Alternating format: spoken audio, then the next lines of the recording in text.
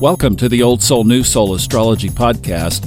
Robert, I had a reading the other day that I wanted to ask you about. Okay, great. This was about, we talked about this way back in the early episodes, where we discussed a technique that you have used for a long time of how to rectify a natal chart. And that's back, I don't remember, I think it's like one of our first 3 episodes, where you described the technique of moving the midheaven to be able to find or dial in a better birth time. And one of the ways that you can confirm, or I guess check, counterpoint check, is to look at the order of our children's birth in our lives. And this was a mom of 3, and she wanted to take a look at that and had missed a couple of the steps. She had tried to reconstruct it and had missed a couple of the steps. And I thought maybe because it's been a while since we did this, why don't we help people at least remember some of the points on this particular technique? And what I thought would be good, because it came to play in the perception of this, was to go back over the lists of all of the male and female, the genders of both the planets and the signs, because that's really a starting place of when you start to dial in on this rectification thing, or at least the confirmation with the kids. And people are interested in this. So to start, could we talk about the genders of each of these? And then we'll go back and kind of quickly review the midheaven technique. And then we've got a chart that will be in the show notes that we can take a look at, and we will put to the test, because as I went through it, scoring the way you did, the birth orders of her 3 children were correct in the chart. So we'll confirm that. Great. As far as the signs go, it's pretty easy to remember which ones are male and female. The fire signs are all masculine: Aries, Leo, and Sagittarius. The air signs are all masculine, except for Gemini, which is, it is a male sign, but it's also a neutral sign in a sense. So the fire signs and air signs are all male. So you've got Aries, Leo, and Sagittarius, male signs. The air signs are Gemini, Libra, and Aquarius, all male signs. So that's pretty easy. The water signs and earth signs are all female in nature. So Taurus and Virgo and Capricorn are feminine signs. The male and female planets, if you start with the sun, it's a male planet. It rules the father. It rules men in your life. The moon is a female planet. It rules the mother. It rules all women in your life. Mercury is a neutral planet. Venus is a female planet. Mars is a male planet. Jupiter is people tend to qualify as a masculine planet, but it also rules Pisces, the old Chaldean ruler of Pisces.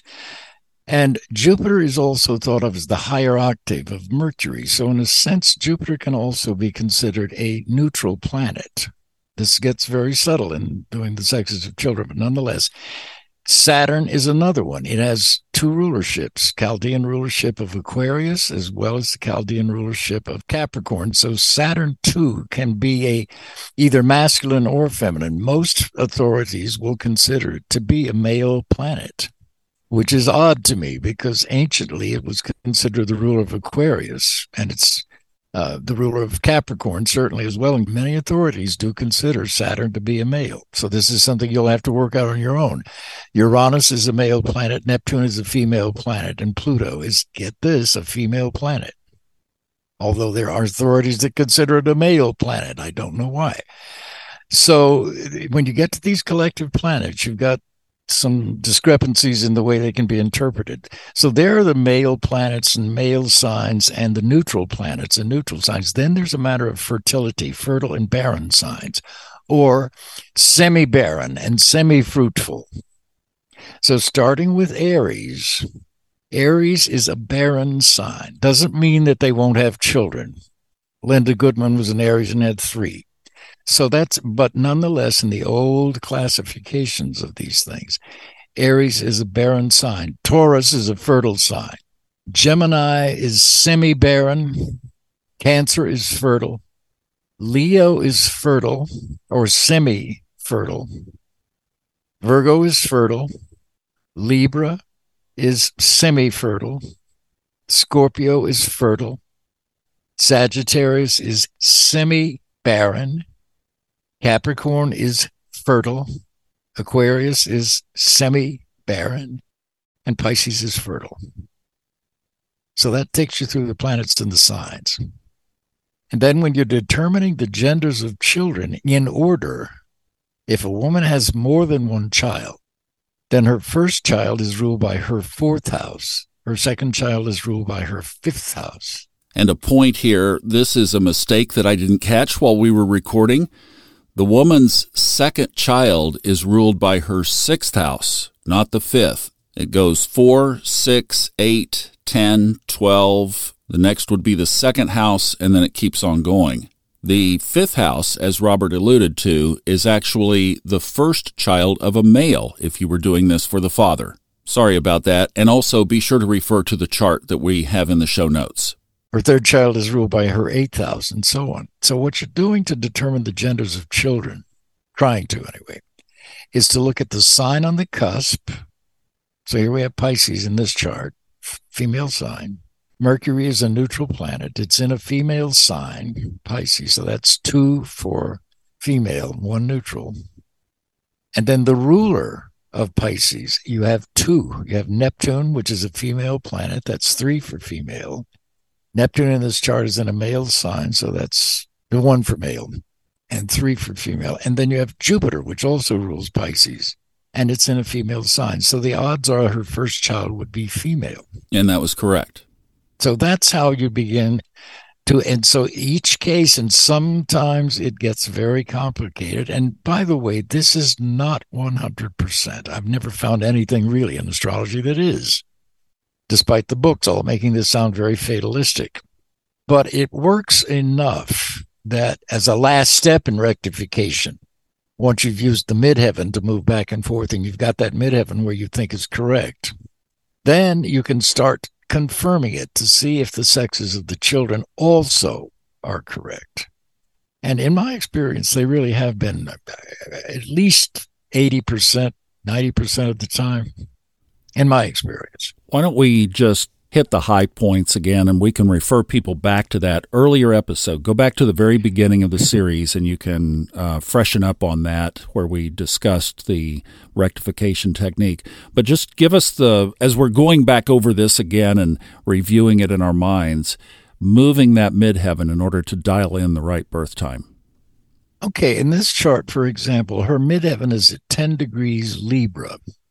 The first aspect that you can see that it makes is a conjunction. If you move it backwards, converse midheaven, you move it backwards, say 6 degrees, then it will conjunct that Pluto. So you might ask if around age 6 there was a death in the family, or was a parent seriously ill, or did they move or relocate at age 6? Because it's 1 degree for a year. Midheaven's at 1018 Libra, Pluto's at 351, almost 4 Libra. So that's roughly 6 degrees. And if they say yes, then you're off to the races. You've got one confirmation. So far that midheaven will look correct. If they say no, there was a death in the family when I was 3, then you can adjust this midheaven. Because the Pluto, signifying, say, the death, is at 351, almost 4 degrees Libra. The death actually occurred at age 3. So now that you may revise this midheaven to be 7 degrees Libra to make that midheaven, converse midheaven conjunct Pluto accurate. And then using that revised midheaven at, say, 7 degrees Libra, you would move it forward and backward to make some other aspects and see what it makes. Well, if the midheaven is revised correctly to be 7 degrees, then you can see the midheaven at birth would have been exactly sextile Neptune at birth. Well, Neptune is in a cadent house here, and there could have been some sort of complication around the birth of the child, this woman's birth, because the midheaven, she was born at a time where this revised midheaven was exactly sextile that Neptune in midheaven. So you might ask, did your family relocate just before or just after you were born? Also, you might ask, did this woman have was she born with some sort of illness or something that needed medical treatment right out of the womb because of the Neptune in the 12th? So what you're doing is moving that midheaven back and forth to make aspects with the natal planet. You're asking questions that fit the description of that planet, the house it's in, and so on, such as the death of a death in the family at whatever age that was, 6, or a relocation, which would be the 10th, 4th axis in Pluto, and so on, change of the father's job, and so on. And if that's correct, then you use that midheaven to move and make other aspects. And then you can bring it up to the present day. If you revise the midheaven, as we just kind of did in this example, maybe the midheaven was off and the midheaven should have been at, say, 7 degrees instead of 10. Then you start with that revised midheaven at 7 degrees and move it back and forth to, let's see, what else is it doing? Well, at 19, she's got Mercury at 19 Pisces down there. 7 from 19 is 12. So at age 12, was there a move in the family, a change of schools, Mercury in the family? And so you're doing this back and forth and asking questions to see if you can get correlations to events that fit the descriptions of the planets involved with that.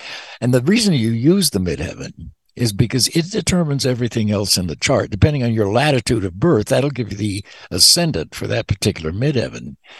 But the midheaven at birth is 1 degree every 4 minutes of birth time. So by using that midheaven and maybe adjusting it to make it correlate exactly with a particular event, you're likely to get a midheaven that's pretty accurate. Then you bring it up basically to the present using 1 degree for a year. So if she's 50 now, then you would add 50 degrees to the midheaven or the revised midheaven and see if that midheaven makes some aspects with the birth planets. And that's the way you confirm that time.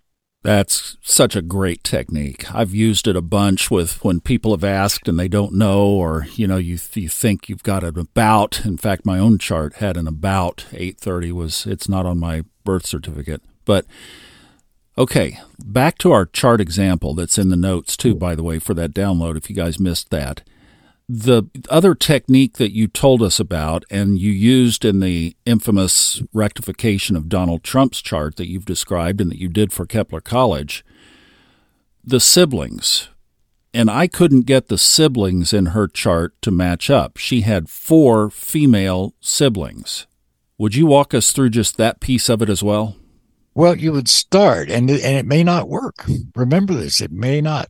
But you start with her first sibling, which is a male sign on the cusp, a female planet in that sign, in that house. So that's 1 for each. The female planet Venus is in a male sign. So that's 2 for male, 1 for female. The sun is a male planet. It's in a female sign. So you basically, it's hard to tell, 2 for female and 3 for male. That's what I had. So how would you go? See? Yeah, but it was a female. So, yeah. And the same then with the next sibling would be the 5th house, which is a male sign on that house. And you've got Mars, a male planet, ruling that male sign. That's 2 for male already. Mars is in a female sign. That's 2 for male and 1 for female. So it doesn't work. That's as far as you can go. Yeah. For that house, yeah.